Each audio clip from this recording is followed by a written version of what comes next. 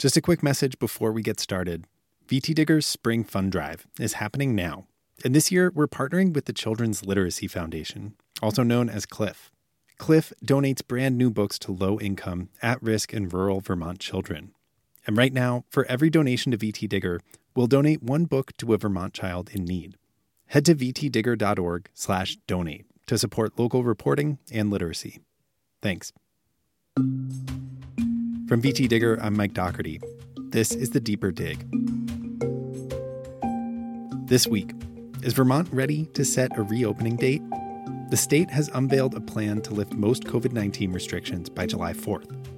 And while public health experts say there's value in giving people an incentive to get vaccinated, there's still a need for flexibility and caution over the next several weeks.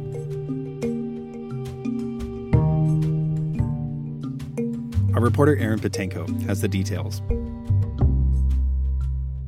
Aaron, thanks for hopping on. Thank you for having me. So on Tuesday, Governor Phil Scott rolled out this plan for reopening the state.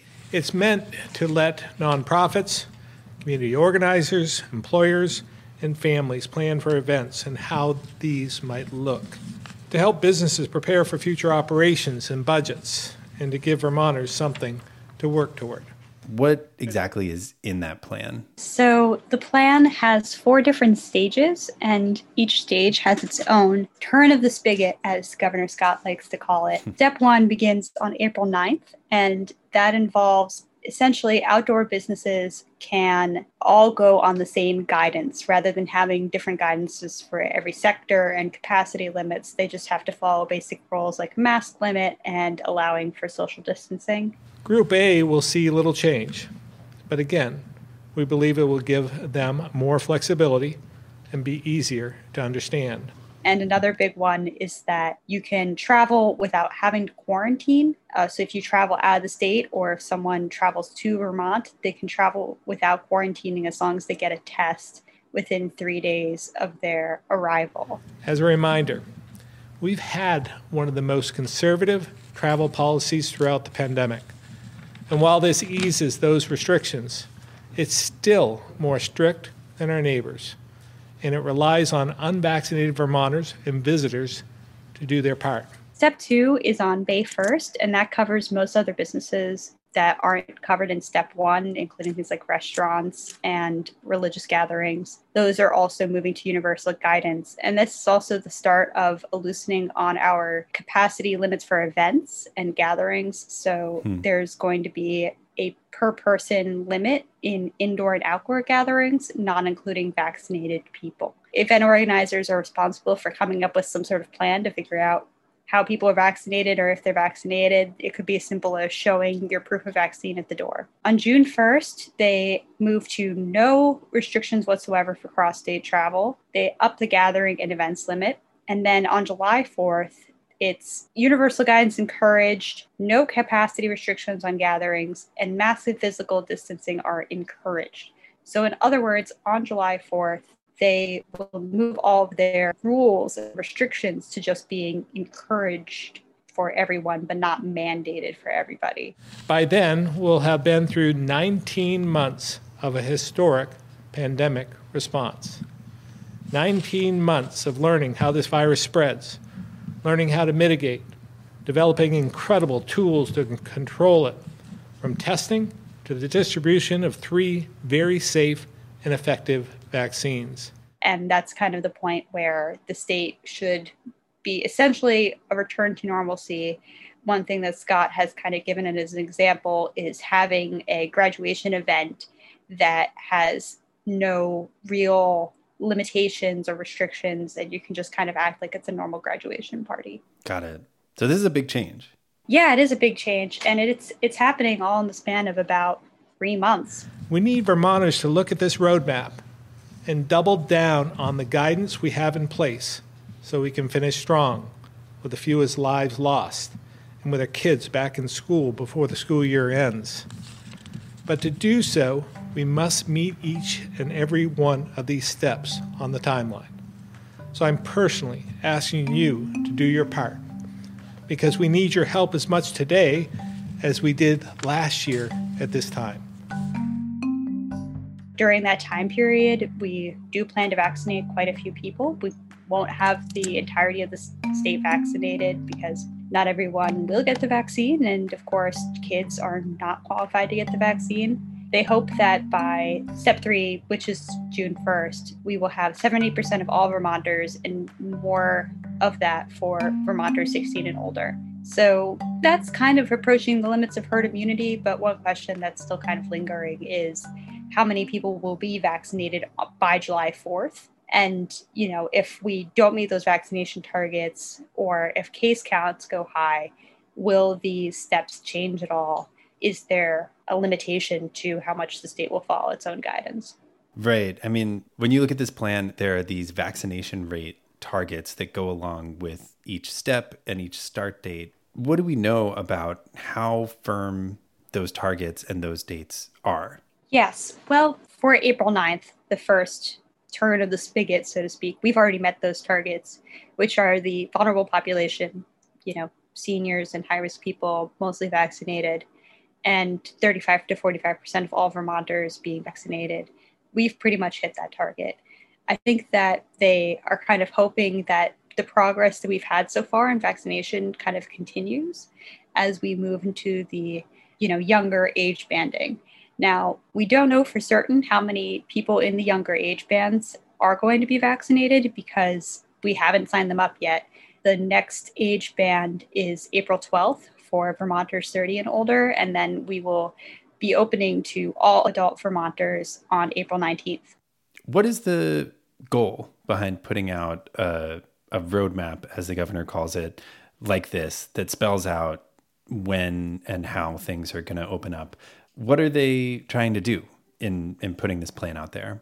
What officials said at the press conference Tuesday, and business leaders have kind of backed this up, is that businesses and event planners and families and social gatherings and clubs, they want to be able to plan ahead and to know what to expect in the coming months. They want to be able to plan for events like summer fairs and weddings, barbecues. They want to be able to configure their restaurants and salons and bars and gyms to be able to accommodate the changing sector guidance in the coming months. And I think that they also kind of want to encourage people to get vaccinated by providing them with this kind of carrot, so to speak, this incentive to get vaccinated. If people follow this plan, then you can see this return to normalcy and your life will be so much better. What the governor is signaling here is that this is not going to last forever and that we have something to look forward to. And I think he's encouraging people to get vaccinated. One expert we spoke to about the plan was Pam Berenbaum. She's the director of the Global Health Program at Middlebury College. And she said this strategy of linking the new guidance to vaccination rates could be a powerful incentive. I think it's dangling a carrot. And I say that not in a way of criticizing the governor. Mm-hmm. I think people need to understand that we are going to open up the society when we are vaccinated. So on the one hand, the messaging is a little far ahead of itself, to say everything's going to be normal by July 4th. We don't really know that. We've got the worst case count in Vermont compared to at any point in COVID-19. Like, we are currently at our worst spot. We've got all the new variants. It's pretty hard to look into a crystal ball and say, yeah, we're going to be good by July 4th. But I think that what the governor is really trying to say to people is, if we can vaccinate people at the same rate that we currently are, then this is the world that we will get to enjoy. Pam said the problem, though, is that we don't know if the vaccination rate is going to keep growing at the same pace it is now. The longer you draw out a vaccination campaign, I think it gets harder near the end because there's all those people right now who are hesitant about taking the vaccine. And a lot of people are, just playing the herd immunity game like they play with other vaccines, which is, I want everybody else to take, the perceived risks of the vaccine and I'll benefit because everybody else will be protected. So I think it's possible that we won't reach those milestones that the whole plan hinges on in the time frame that the governor hopes. Pam said if the vaccination rate slows down, it could be hard to change course from this July 4th plan. people, they'll sort of hear one thing, but then they won't tune into the news to hear if it's changed. So if the governor has to backpedal from this plan, I think it's going to create a lot of confusion and some resentment, because it really does hinge on vaccination. And Vermonters have been doing really well. I mean, there's really good vaccine uptake here. There's more trust in the vaccine here than in a lot of other states.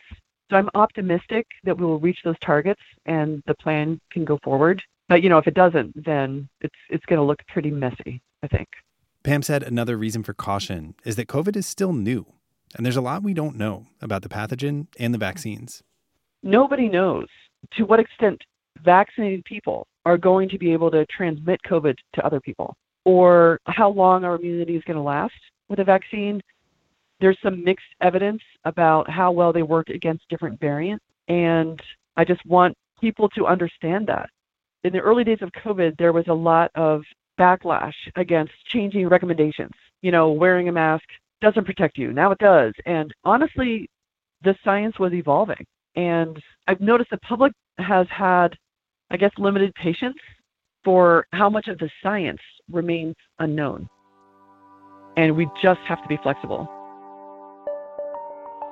The other risk of starting to reopen now, according to some experts, is doing it while younger Vermonters are almost entirely unvaccinated.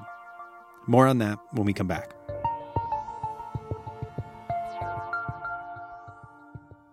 Just a quick message from our underwriters. Community Health is Vermont's largest federally qualified health center.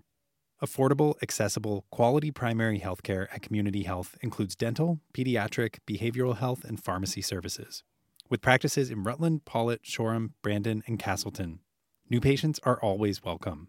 And centers are open 7 days a week at Express Care in Rutland and Castleton. Community Health accepts Medicaid and offers sliding scale fees, making healthcare accessible to everyone. Community Health. Your health is our mission. Aaron, what are the potential risks of a strategy like this, of rolling out something that has these dates attached to it and that, is projecting 3 months down the road these types of behaviors that people might be able to engage in? Well, one potential downside is that this plan is not based at all off of the actual COVID case numbers coming out day to day. And in recent weeks, we've seen record high totals in terms of the number of cases. Hospitalizations and deaths have remained mostly stable.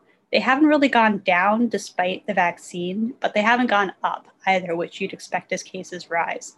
And what officials say is that they're less concerned about the rising case counts because of the low numbers of hospitalizations and deaths, and because of evidence that most of the new cases are in younger Vermonters. But on the other hand, if enough people get cases, even if a small percentage of those people end up getting complications from the virus, they could still get hospitalized or die. So, there is kind of a question of how high does it have to go before officials start being concerned about that. And the spread of the variant is another big unknown in terms of how it can affect case numbers and subsequently affect hospitalizations and deaths. Mm-hmm. I look ahead to July with great hope. Vermont is vaccinating its population at a really fast rate. And that gives us reason for great optimism as we look to the midterm future. But as I look back from that, I have real concern about, the next several weeks ahead and where the state is and what the proposed approach to getting us to a much better summer is going to be. Anne Sozin is a policy fellow at Dartmouth College, and she focuses a lot on health equity and health disparities. And she discussed how for young people, maybe the risk of hospitalization and death is lower, but they could see long-term complications, also called long COVID, that can have huge effects down the road. She was concerned that the state wasn't really paying enough attention to that or factoring it into their reopening decisions. As I look at the vaccination schedule, we aren't going to start vaccinating the populations or the age groups that are having the highest rates of infection until April 12th and April 19th. And that means that we have to look 2 weeks ahead, at least, before we start to have an impact on transmission in those populations. At the same time, we're starting to roll back restrictions. And, there should be real concern about whether that in combination with some of the other public health and policy changes that have been put into place, will contribute to an increase in transmission, over the short term. And so I think we're potentially looking at a very rocky few weeks before we can get to a better point as we head into the summer. And it seems like kind of the argument when reporters were asking questions about this today was that the number of cases in the younger age group are rising, but the emphasis that they put on this a lot of the time is that deaths and hospitalizations are still stable or declining over time as the older age group is being vaccinated. So does that give you a little less concern about reopening when cases are high, or do you still kind of feel like we should be using cases as a metric to determine whether to reopen or not? That's a great question. So I think that there's real hope in seeing deaths and hospitalizations fall. That's, obviously our primary objective as a state. However, I have great concern about the dual narrative that's emerged, that young people are driving the trajectory of the pandemic, and also that this rise in cases among young people doesn't matter.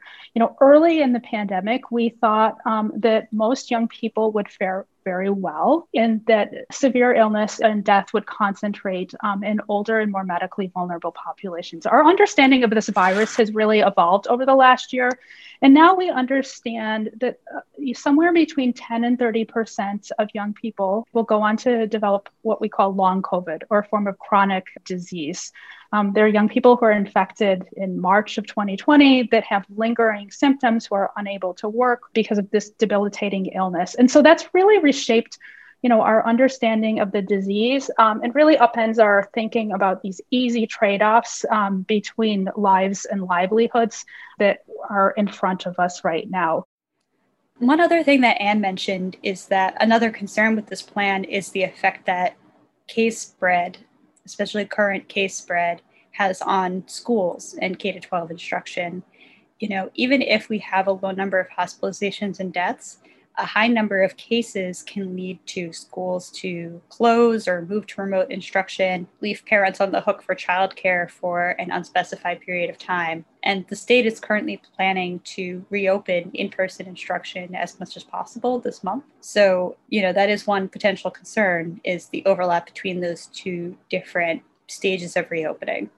What I think is missing from the plan that's been laid out is a coherent strategy for driving transmission down at this point in time, given that we're, really at one of the most precarious points in the epidemic right now. We've seen, an increase in transmission. There's growing concern around the spread of variants in the state. And I just don't hear the sense of urgency as well as a set of steps to respond to the situation in front of us. I really don't think it's in our interest to have more Vermonters infected than necessary. And so our plan needs to really be, one, target transmission in a really strategic way, and then start to take conservative steps to reopening. We don't need to have endless restrictions. We can get out of this phase, and we're all looking forward to this point in time, but we do want to exit this phase of the pandemic with the least impacts possible. So a lot of these changes are happening now. If this is the roadmap, we're kind of already on the road. I'm curious what kinds of things you feel like we will be looking at as this plan unfolds and we start to see these changes take effect. Yeah, well, I'm definitely going to be keeping an eye on the vaccination progress and seeing whether we meet these targets by the time that we hit those step 2 and step 3 stages of the plan, especially with so much uncertainty ahead. We really want to be able to at least say that we are on track to vaccinate people as we reopen the state. But also, just the COVID case numbers and how they're translating to hospitalizations and deaths is worthwhile to note. The state also set reopening benchmarks nearly a year ago that they are not following for this particular plan, which is a 5% positivity rate, good ICU capacity, high testing rates, and controlled case growth, case growth that isn't exponentially rising. And I think that they decided not to follow those benchmarks for this because, again, cases don't necessarily mean the same thing when they're in younger people, but I definitely want to keep an eye on whether the state is still meeting those benchmarks as cases go out of control, because it might, if nothing else, it might be a signal that the state needs to take some action in addition to what it's already doing to contain case spread and prevent complications from becoming really problematic in young people. Thanks, Erin, for the rundown. Thank you.